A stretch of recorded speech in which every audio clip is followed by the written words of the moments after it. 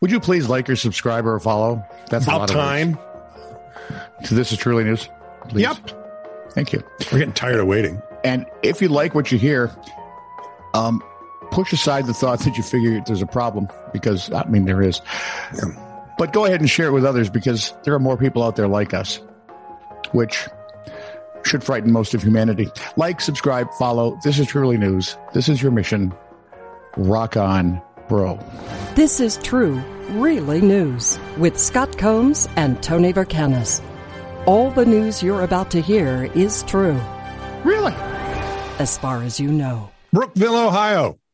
Officers responded to the 200 block of June Place the other day. June, the month of the gods. Apparently, a driver had gone over the curb and collided with the corner of a home on the road. There's a home on the road? That was it, but collided with the corner of a home on the road. Yeah. So only the corner of the home was on the road. Or yeah. So there wasn't a dead home in the middle of the road. Dead home in the middle of the road. No, it's just written badly, and I wanted to point that out. Was it stinking to high heaven? Okay. Probably. When officers arrived, they found the driver uninjured. One of the residents, Amanda Brubaker, was sleeping in her room when the driver collided with her wall on the road, supposedly. While no one was injured, the house itself did take some damage. Well, it got collided with, you know. Well, what was it doing on the road anyway? You know, according to Brubaker, you try to raise the home right. And it wants to play in the street. There are just some houses that will run out to the street. According to Brubaker, the pillar at the corner was knocked crooked, so a replacement pole had to be brought in and hold the roof up. Some patching needs. Did they bring them in from Warsaw, Krakow? I was going to say my mother's family was probably involved somehow. Let's see. It was brought in and hold the roof, and some patching needs to be done to make the home weatherproof. Even with these issues, police said the family has not been displaced. I was more worried about my cats, Brubaker said. I definitely thought that they had knocked something over. Wow, them cats can knock over big stuff. Those are very muscular. I'm thinking you should probably check those cats for steroids. But then once I realized there was a hole in the wall, all I could think of is, wow, I got to get them steroids away from my cats. Exactly right. Or buy them capes. Yeah, right. Actually, she wanted to get the hole covered so the cats didn't get out. Oh, well, yeah, because after they knocked the hole in the wall, think of what they'd wreak. It'd be carnage. The driver said the sun was in his eyes, causing the ball hit a rock. I wasn't ready. Police are still investigating. In the meantime, the driver was issued several citations for moving violations. This was not the first time this man had collided with a home in this neighborhood. So all the homes in this neighborhood like to play in the street? Well, back in January 13th, another home was. The driver hit it on Terrace Park Boulevard. So it was nearby. It was on the road. Yeah, what the heck? See, we were at least smart enough when we used to play ball on the road that when we saw a car coming. We just go ahead and move. Yeah. Game off. Okay. Game back on. According to WPAL TV, things got a bit heated in a Pasadena, Maryland community. As residents waited for their mail, two letter carriers got into a fight in the street. What? Well, apparently double dipping from the federal teat is not enough to make you happy anymore. What the heck is going on? I'm guessing one of the mailmen was on the wrong turf. I don't know. Yeah, one witness. A mailman turf war? It was a turf war. One witness. I deliver this block. Yeah. One witness said that one of the mail carriers punched. What do you suppose the nicknames of their team are? Where's zip code 55449? Yeah, well, we're the 55448s. The zip codes and the older group, the airmail. Pa Avion.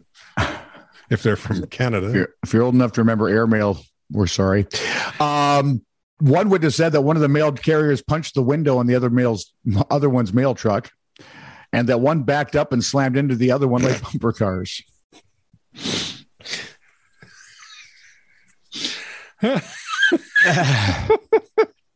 According to another witness, Brenda Ripto said there was mail all over the street.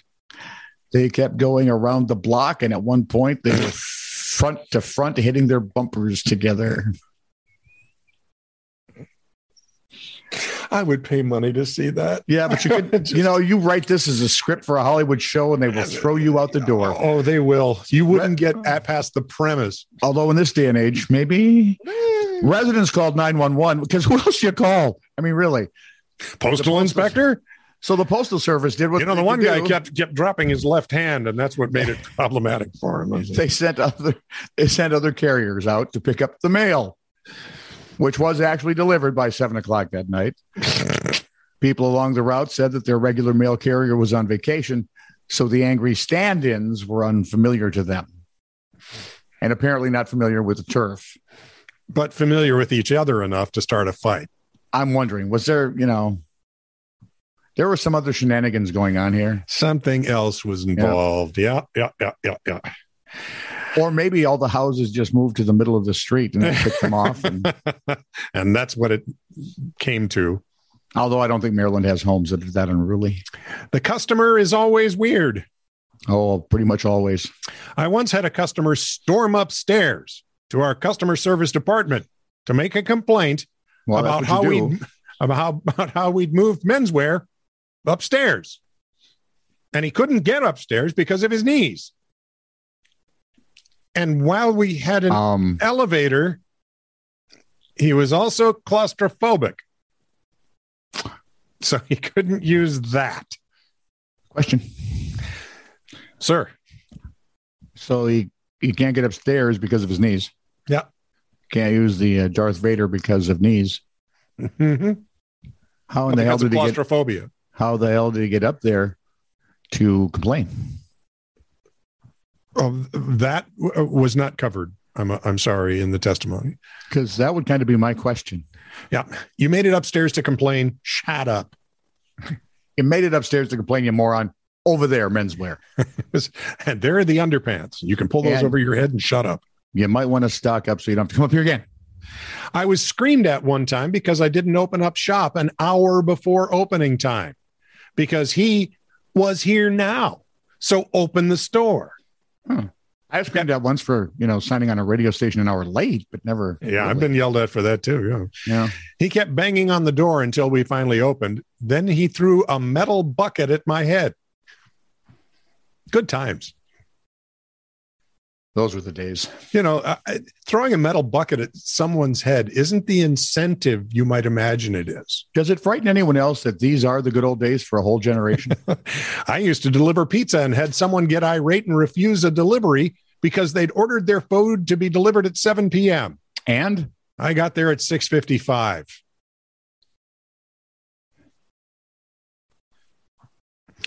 There are no words. We are a stupid species. Just your turn. Close this out well. Orwell, Ohio. Police called the Ashtabula County Sheriff's Office to help them corral a drunk driving suspect in May. Not your typical reckless operator, though, according to the WOIO TV report. Really? 21-year-old Nathan Miller was charged with OVI.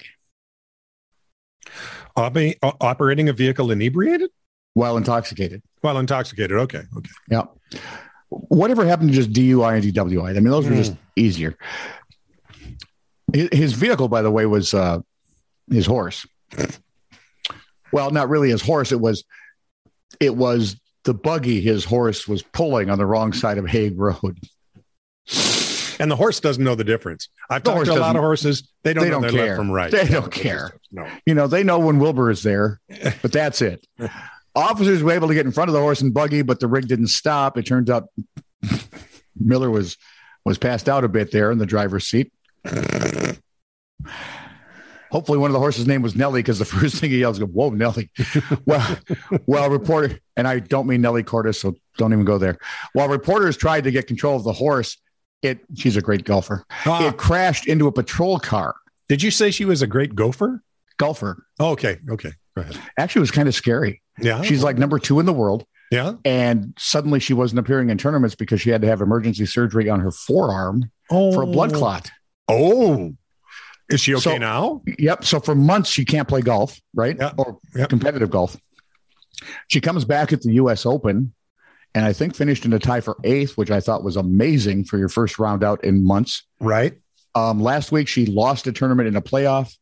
And this week, they're all looking at In Gee Chun going, what the hell? How did she get to 8 under?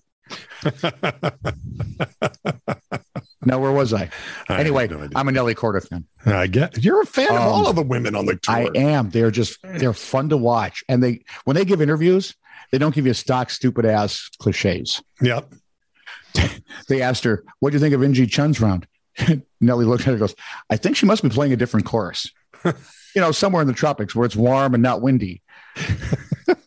And meantime, the men say, well, if you can't sing the long putts and you can't bring the man in from second, you're not going to win a lot of football games in this league.